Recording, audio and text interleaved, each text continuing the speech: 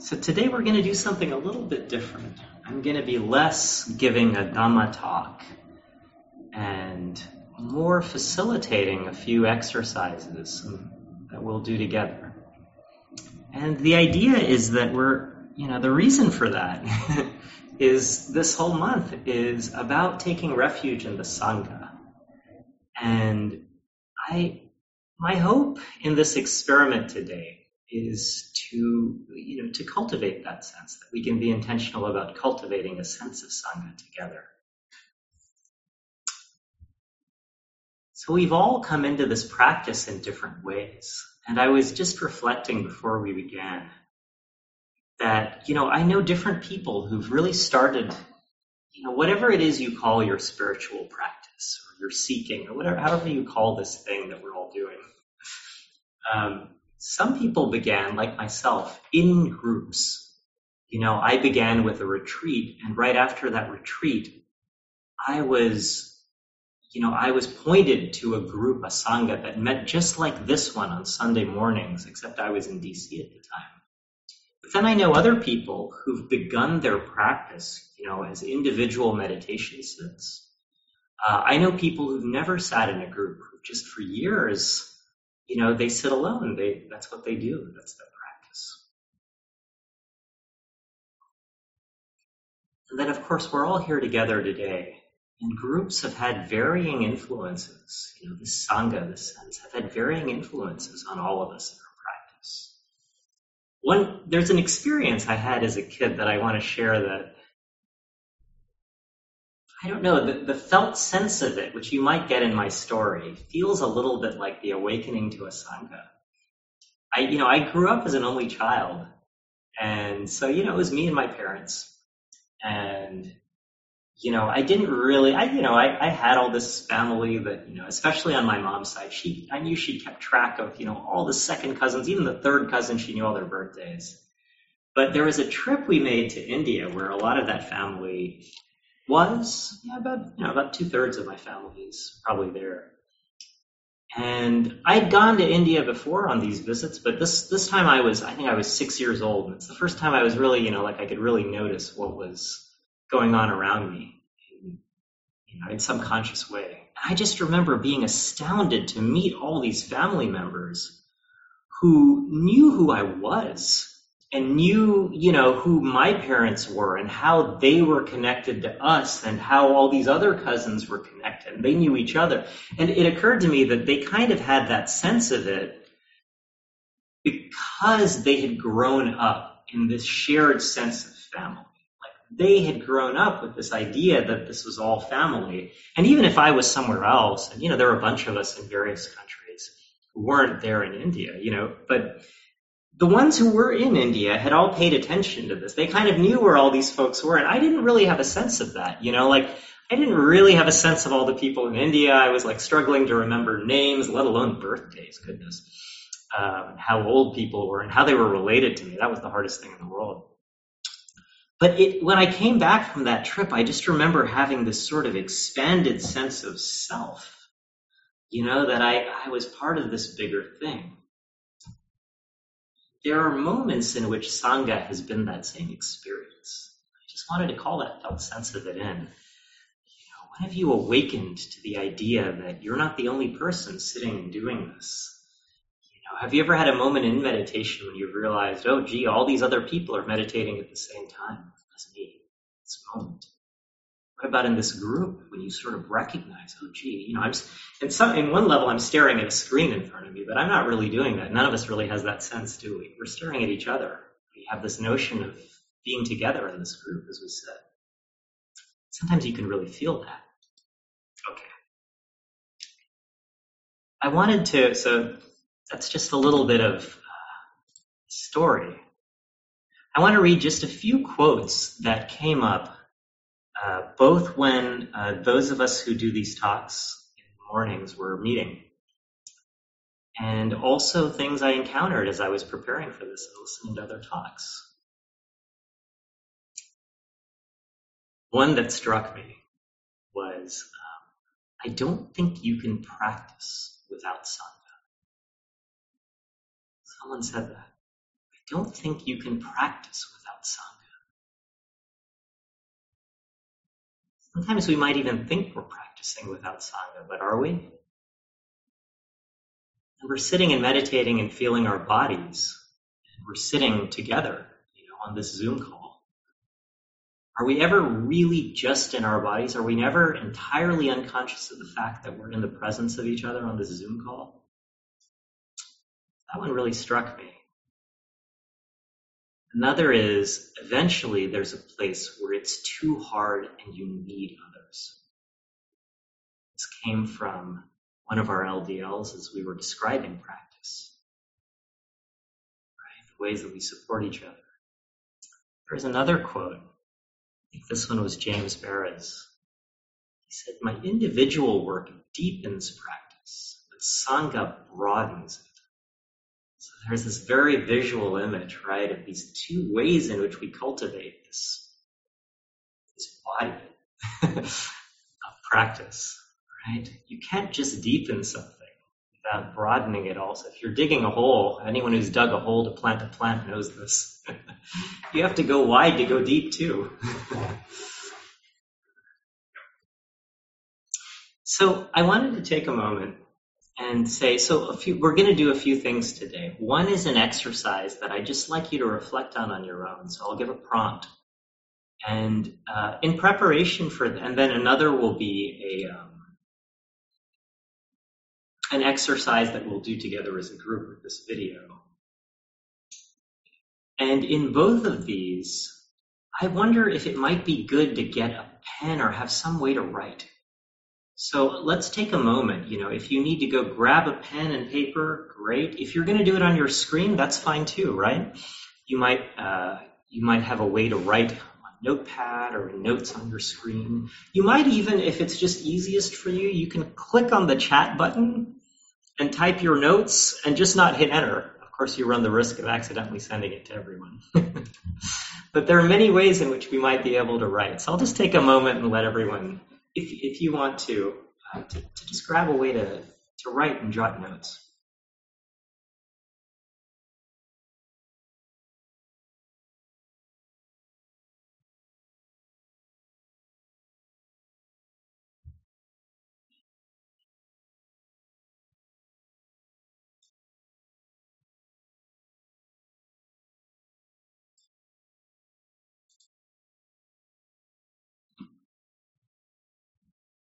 Right. Okay, and as we get together for this first exercise, I'd encourage, so we're going to be looking at the folks on this Zoom call. And so first I make this encouragement that anyone who can and feels comfortable, turn on their video. And I know not everyone can. There are technical reasons why you might not be able to. And it also just might not feel comfortable. But if it's possible for you now, my encouragement is to turn on your video. And once you've done that, to go, somewhere on your Zoom, there's a button. For me, it's in the top right that says View. And if you click on View, you can choose to view the gallery. You can expand your screen so that you're looking at, all the videos or the pictures of people who are on this call. For anyone who can't turn on their video or chooses not to, you can see their names. Sometimes a photo. So, as a first instruction, expand your screen as much as you can so you can see these images. And just go through and look at the folks who are here. Take a moment to do that. It's funny, this is something that we can actually do way better on Zoom than in person. It would be pretty uncomfortable to have to stare at every person who's around you in a room, right? But we can do that a little bit anonymously on Zoom. No one knows you're looking at them.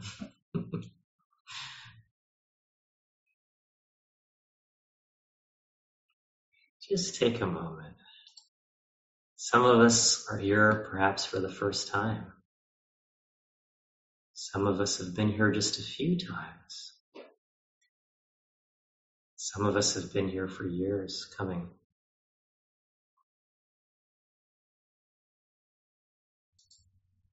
Sometimes when I join a group, especially if I'm new, but not even necessarily, there's this question in the back of our minds. Do I belong here?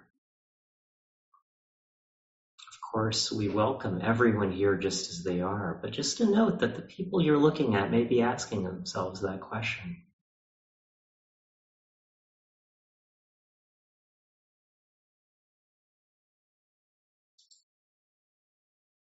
You might ask yourself as you go through,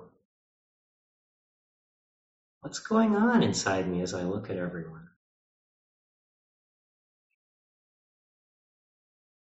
Am I connecting? Am I feeling a sort of aversion or a nervousness or difficulty? Am I othering? Am I seeing commonality? Am I seeing how we're different? None of this is wrong or bad. It's just how we react, right? Just noticing what's happening. Maybe nothing much is happening, or it's hard to sense. And I'd ask you not to exclude those who may not be visible or may not have their videos. You can see the name and note that there's a person behind there.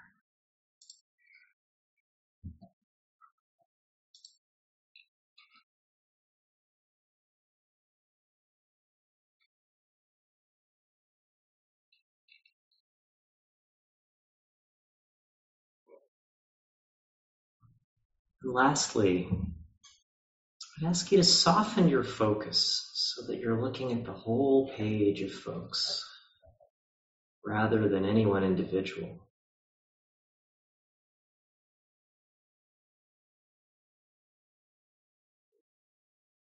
Perhaps in this context, just as we did during the meditation, you might offer a wish of wellness if it feels comfortable for you, if that feels available.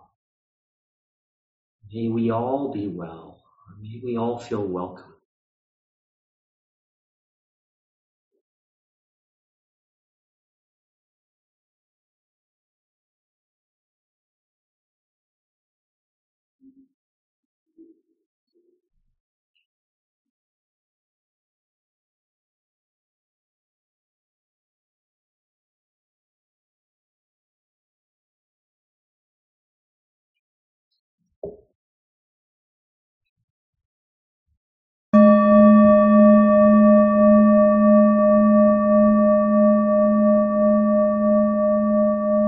Thank you, everyone.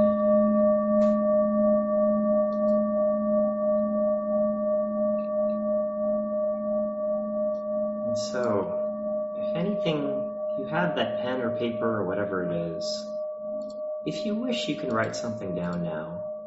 I'm just noting that you have that material perhaps in front of you. And I wanted to ask a question for solo reflection, for your own reflection. The question is, when have people on your path moved you forward, supported you, or touched you deeply? I'm going to post that question to the chat.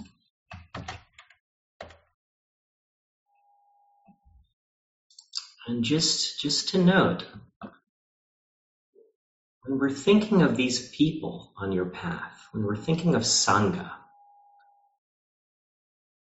I just wanted to reflect on many groups that we could be including in this reflection. There's those of you around you today in this group. There may be others you sit with regularly. There are friends and loved ones. There are teachers we include in our Sangha. There's the worldwide community, this wider community of practitioners, seekers. You might think of individuals in that group, or you might think of the whole of a community when we're thinking of what supports us. And there's this lineage of practitioners that come before you and stretch after you. From the Buddha to those before the Buddha. Those in other lineages, other practices. Those beyond us, those who come after us.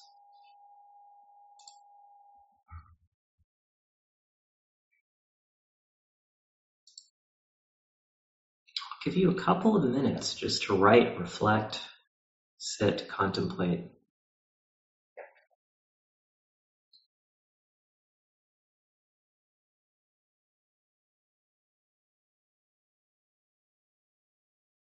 When have people moved you forward, supported you, or touched you deeply?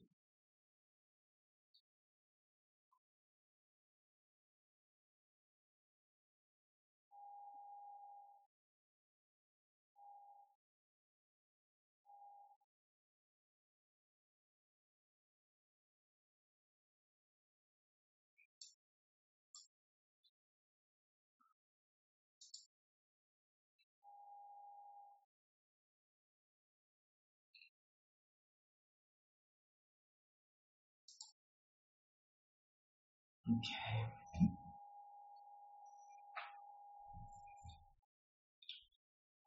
First, if there's anyone who has anything they want to share, anything they wrote that they'd like to share, either on that question or even a reflection on the exercise before, I'll open a moment for that. So you can either raise your hand and I'll call on you. You can chat something. You can copy and paste something you've written into the chat.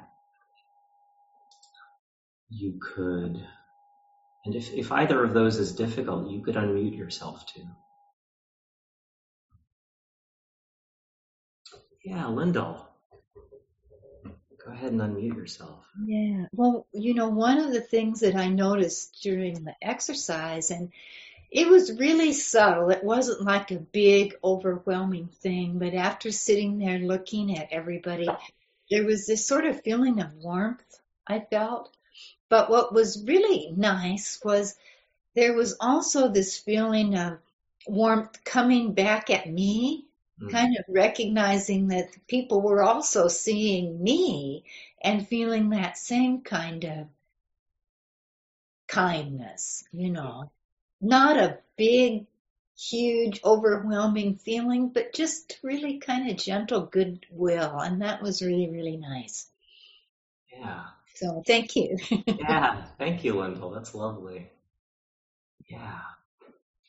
I wonder if others can relate to that too. Yeah, I see some nodding. Yeah. Yeah, we're doing two things, aren't we, when we do that exercise? We're looking. And sometimes it's all we can bear to look, but we're also receiving. Right? There's that feeling. Yeah, Jerry. Yeah, likewise, what Linda was saying. And in addition, it was like just having that intention to connect, to say, oh, this person is out there. I mean, I basically go about my life and navigating from my eyes, just going through life and just pausing and realizing that, oh, there's other people out there. I saw that as valuable, just that intentionality. Yeah. And then the other one, which kind of caught my, interest as we reflect about how people have supported me. I thought about different people in my life, people that I see as models. I thought about a brother of mine who is kind of a difficult person, who also supported me in kind of, his strategy in life doesn't work. And, I see the things that he does in relationship to other folks. And it was like a model of knowing, well, okay, that's where that path leads. I found that as helpful, ironically. Thanks. Yeah. That's a really good point you're bringing up, Jerry. There are all these different ways people are supportive. And, as a society, if you just think of like the evolution of humans, we learn as much from the examples we don't want to emulate, right? We learn how we want to be in this world in all the ways by being in community, right? Both the ways that we get moved towards and maybe moved away from. Right? Yeah, that's very powerful. Thank you. Sean and Bruce.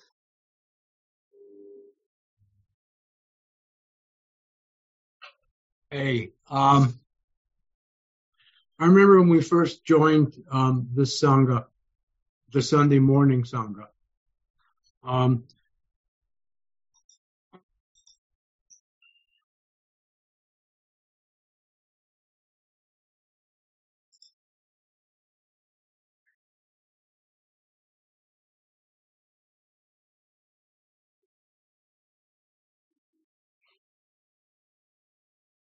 Did they freeze?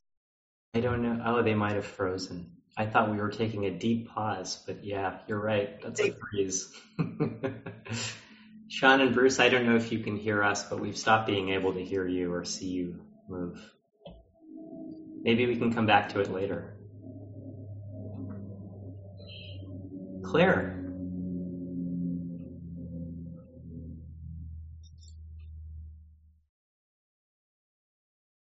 I really liked what Lyndall said. That was so interesting because it never occurred to me to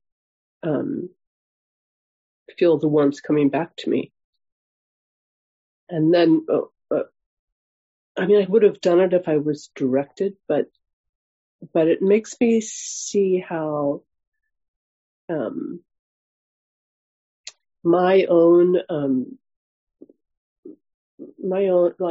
well-being I consider private and kind of my problem. So I love that Linda said that. Like, no, it's not. It's a wonderful way to receive what Lyndall said. Yeah, we so often do this, don't we? It's fine to give out to others, and it can be harder to receive or to really let ourselves be received. Or to just notice it, maybe it's just a matter of noticing that there is this receiving that's going on. There is this way that others are wanting to support us, and we can open to that. We can let ourselves be seen, and let the warmth flow to us. Suze, yeah.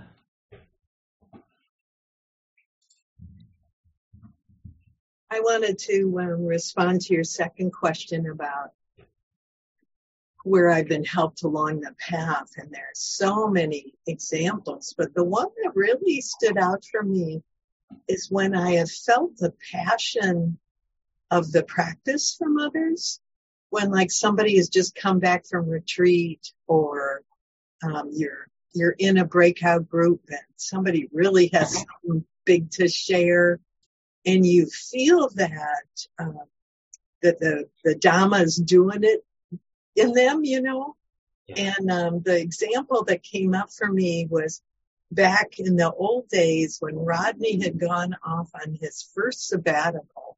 It was like a sabbatical. He left and went on a long retreat.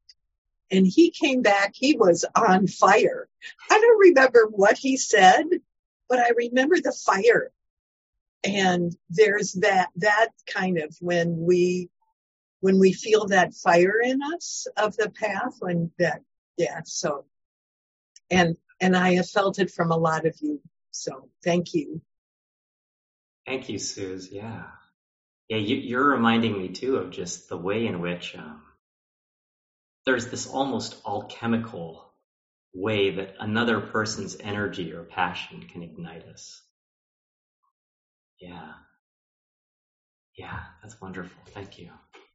So we'll take Sean and Bruce. Yeah, I know you froze last time, so we didn't hear any of that. And then Helen, and then maybe that'll be the last one for now. We'll have more time later.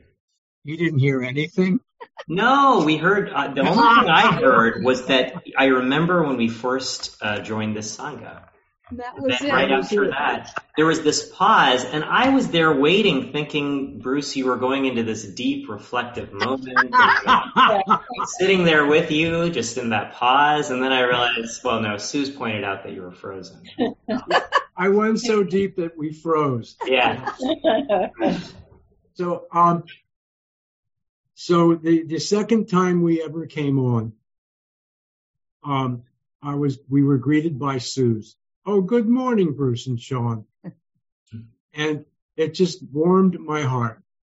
And we don't have a Sangha where we live, so it just felt part of something, not so alone. And the way that you greet everybody every Sunday morning, it just touches me really deeply. It makes me feel like I'm part of the family.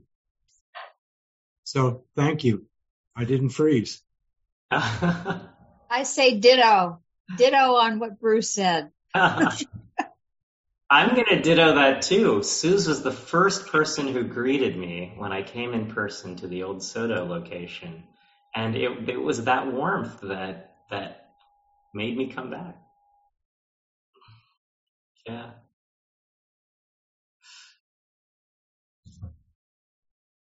Helen. Good morning.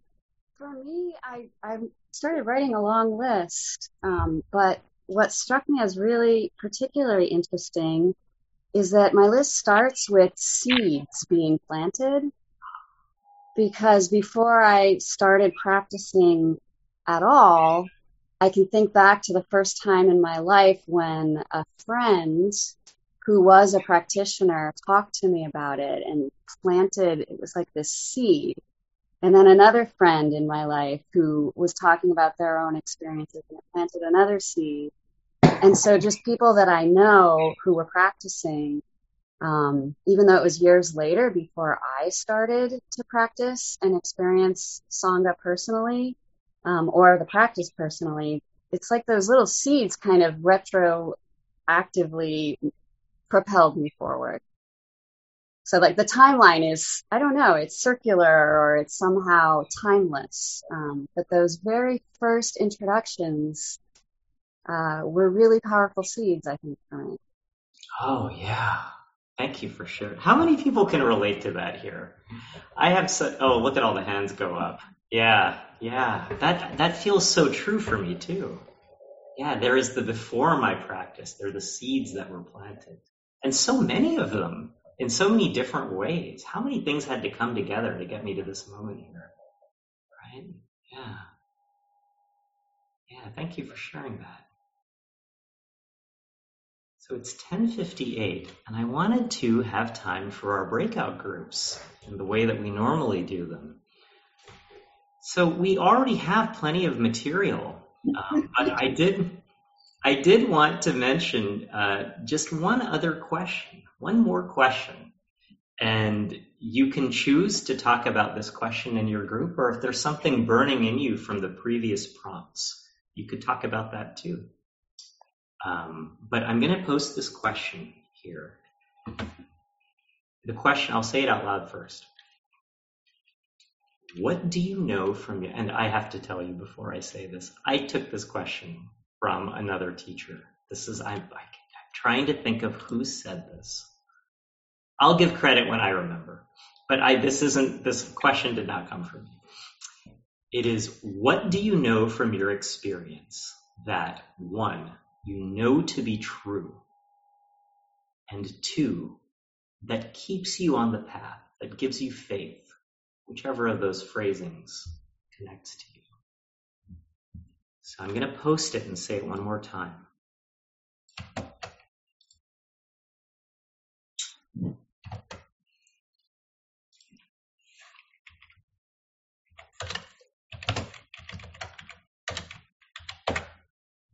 What do you know from your experience that you know to be true and that gives you faith or keeps you on the path? So before we break into groups, actually, let's do this within the groups. No. So while I'm arranging breakout groups, I'm going to ring a bell, and the invitation is to sit with the question and maybe write or just reflect for a moment. And in that time, I'll create breakout groups out of the 21 of us who are here and assign people to those rooms. And I'd encourage you to stay. If you can't, you can reflect on this on your own and bow out, and that's fine. But I would encourage you to see if you could stay and join these breakout groups.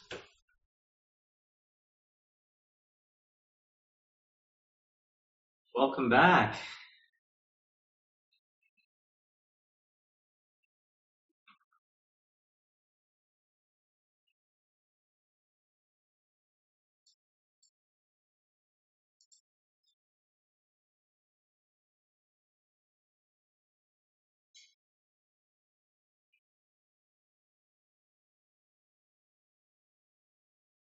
I like those string lights behind you.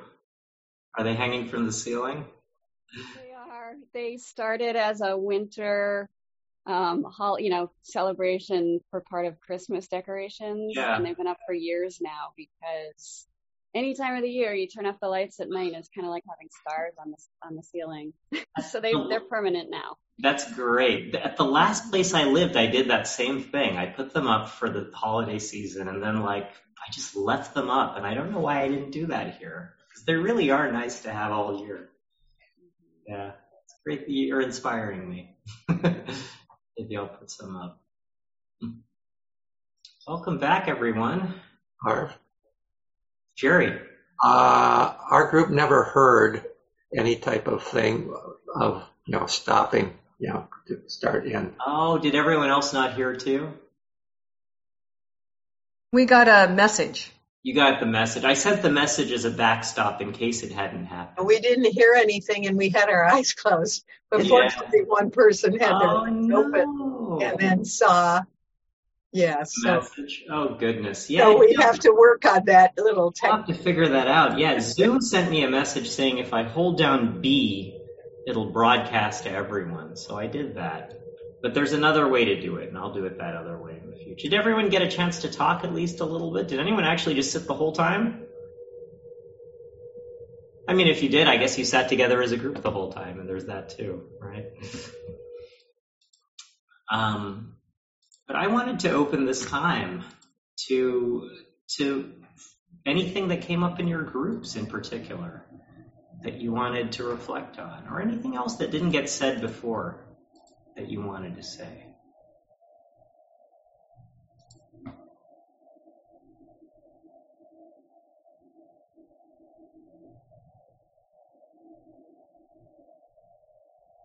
Yeah, Lillian, I see your head go up. I think something that came up in our group that was reiterated a couple of times is just this idea of there is suffering. And I connect to that, I think, as that first part of your question with what do you know to be true? And I think that's something that others in our group mentioned as well. And then I think with what keeps you coming back, I think for me, it's sort of this understanding of the cycle, of which was mentioned in our group as well, of like how true I realize it to be that hindrances arise and self arises and existence persists, I guess is the best way I can put words to it. And just having heard that articulated to me through the Sangha has sort of kept me thinking that there's sense to this, and little by little there is like a greater sense of equanimity or maybe even joy with practicing. So. Yeah. Let me see if I heard that and sort of say it back. It's this idea that yes, there's suffering, but also we keep persisting, and that was the idea communicated that kind of keeps you on the path, keeps you going. Just knowing that, there's suffering. I can relate to it. Is that right? Did I get that right? Yeah. Yeah, I can relate to that. I remember someone, and it was another person. It was a dear friend who I think once pointed out to me that particularly when things are hard, it can feel like, it's almost a permanent state, or that things are going to end, and this idea that, hey, okay, this occurs, we persist, we continue through it. And also that's impermanent, right? That whatever suffering is there is impermanent. That really touched me. It's similar. It's not exactly what you're saying, but I think what's in common is this came from a person. This came from Sangha. This reflection, and it's been a support. Thank you.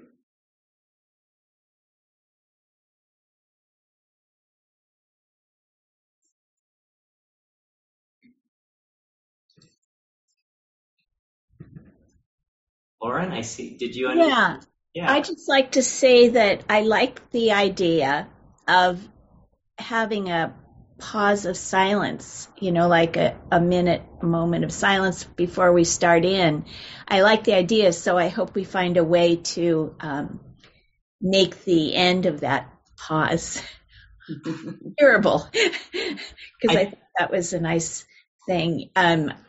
Some of you may practice insight dialogue, and the first step is always pause, relax before you actually start into the dialogue. And I think it's a nice way to start. So we, in our group, I will just say that we decided to, because we didn't hear the bell, we decided to just look at each other and get that connection, that visual connection that was shared in the big group. So. Thank you. Yeah. I have an idea also for how it might go better in the future. I'll share that when, at some logistical moment.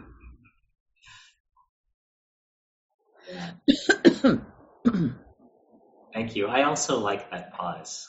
I remember at one point wishing I could start every meeting that way. If only that were appropriate. Mm-hmm. Kathy, did you unmute intentionally to say something? No. Okay.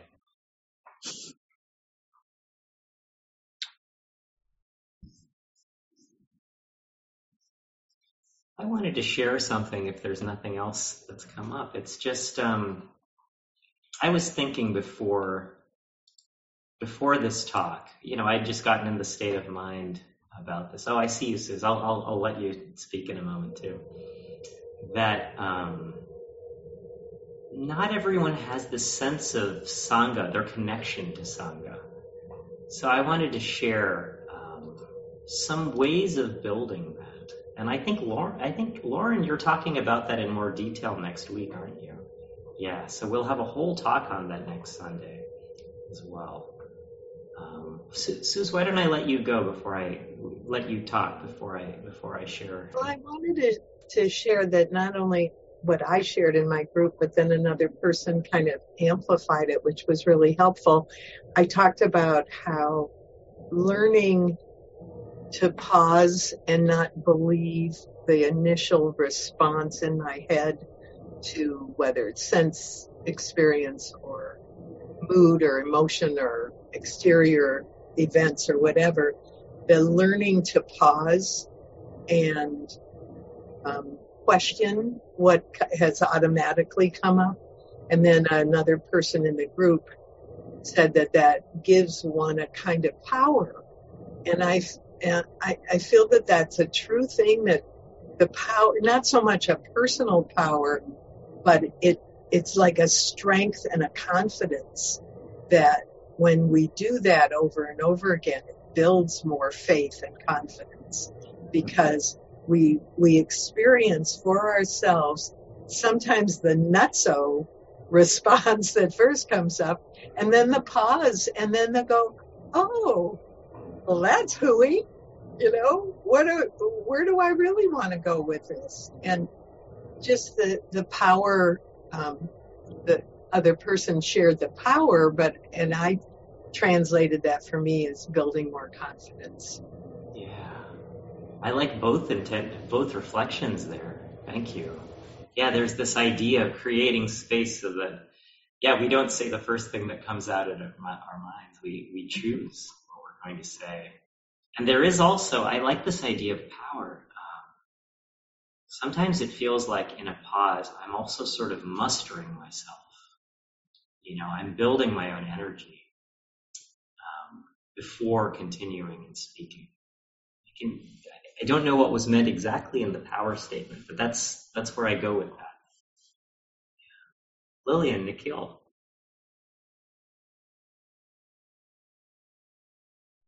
I think I really related to what Lyndall shared about the warmth with the, just looking at everyone and kind of practicing with that and into small groups as well. But also I think as equally present was this incredibly strong sense of like uncomfortableness with it.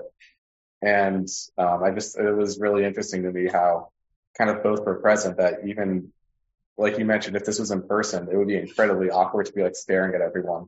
And even over Zoom, I was finding that like it felt like it was this weird violation of like people's personal space. And but it was like both at the same time that were kind of present. And it was interesting how that uncomfortableness sort of started to fade a little bit towards the end as it kind of became, because it's just like, I feel like it's a completely different thing from what we typically do, right? And it's a very different social community type of interaction, and that uncomfortableness started to fade as it became a little bit more, as I guess it settled a little bit. So yeah, that's kind of what I noticed.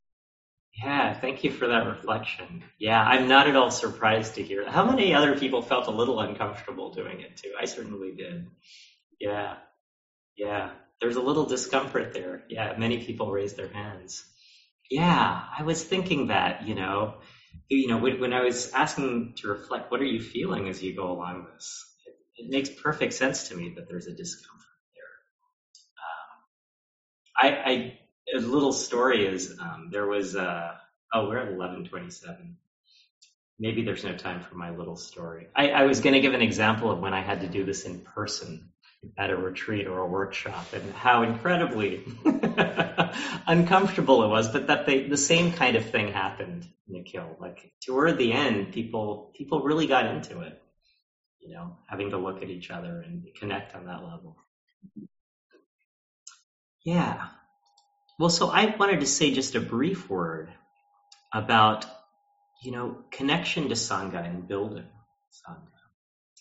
And perhaps I'll mention it as part of the announcements, because it actually flows very well to the announcements we're meant to do anyway at the end of these sits.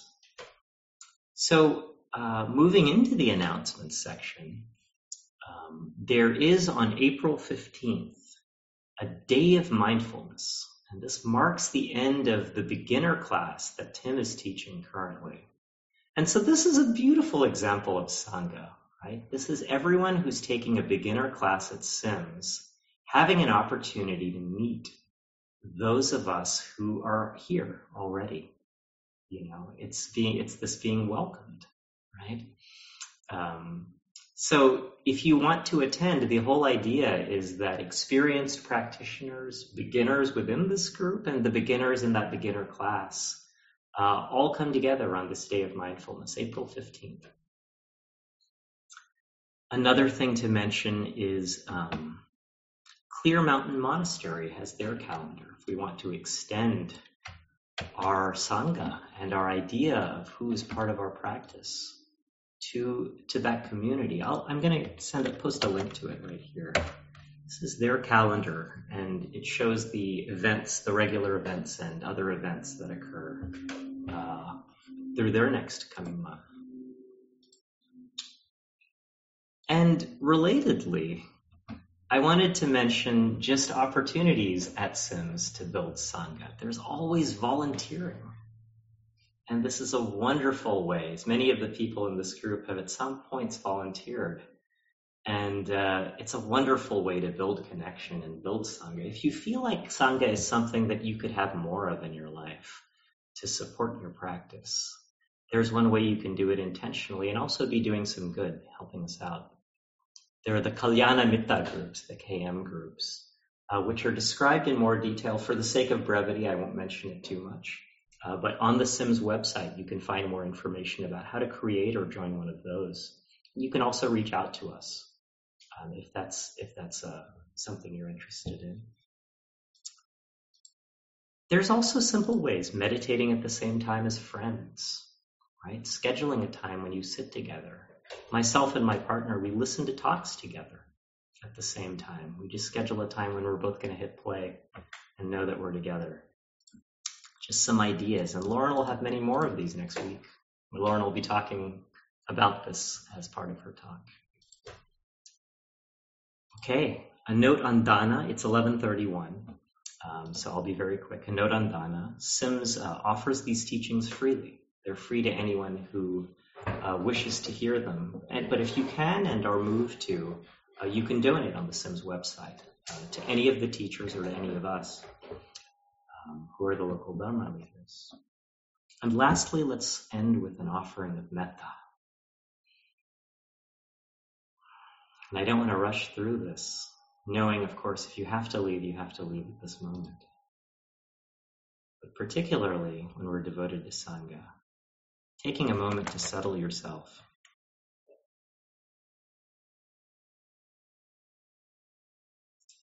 Extend your thoughts of well wishes to everyone here in this group one final time.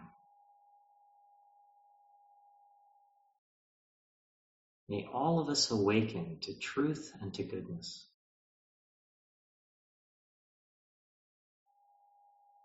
May our coming together be of benefit to everyone in our lives, including ourselves, and to all beings everywhere.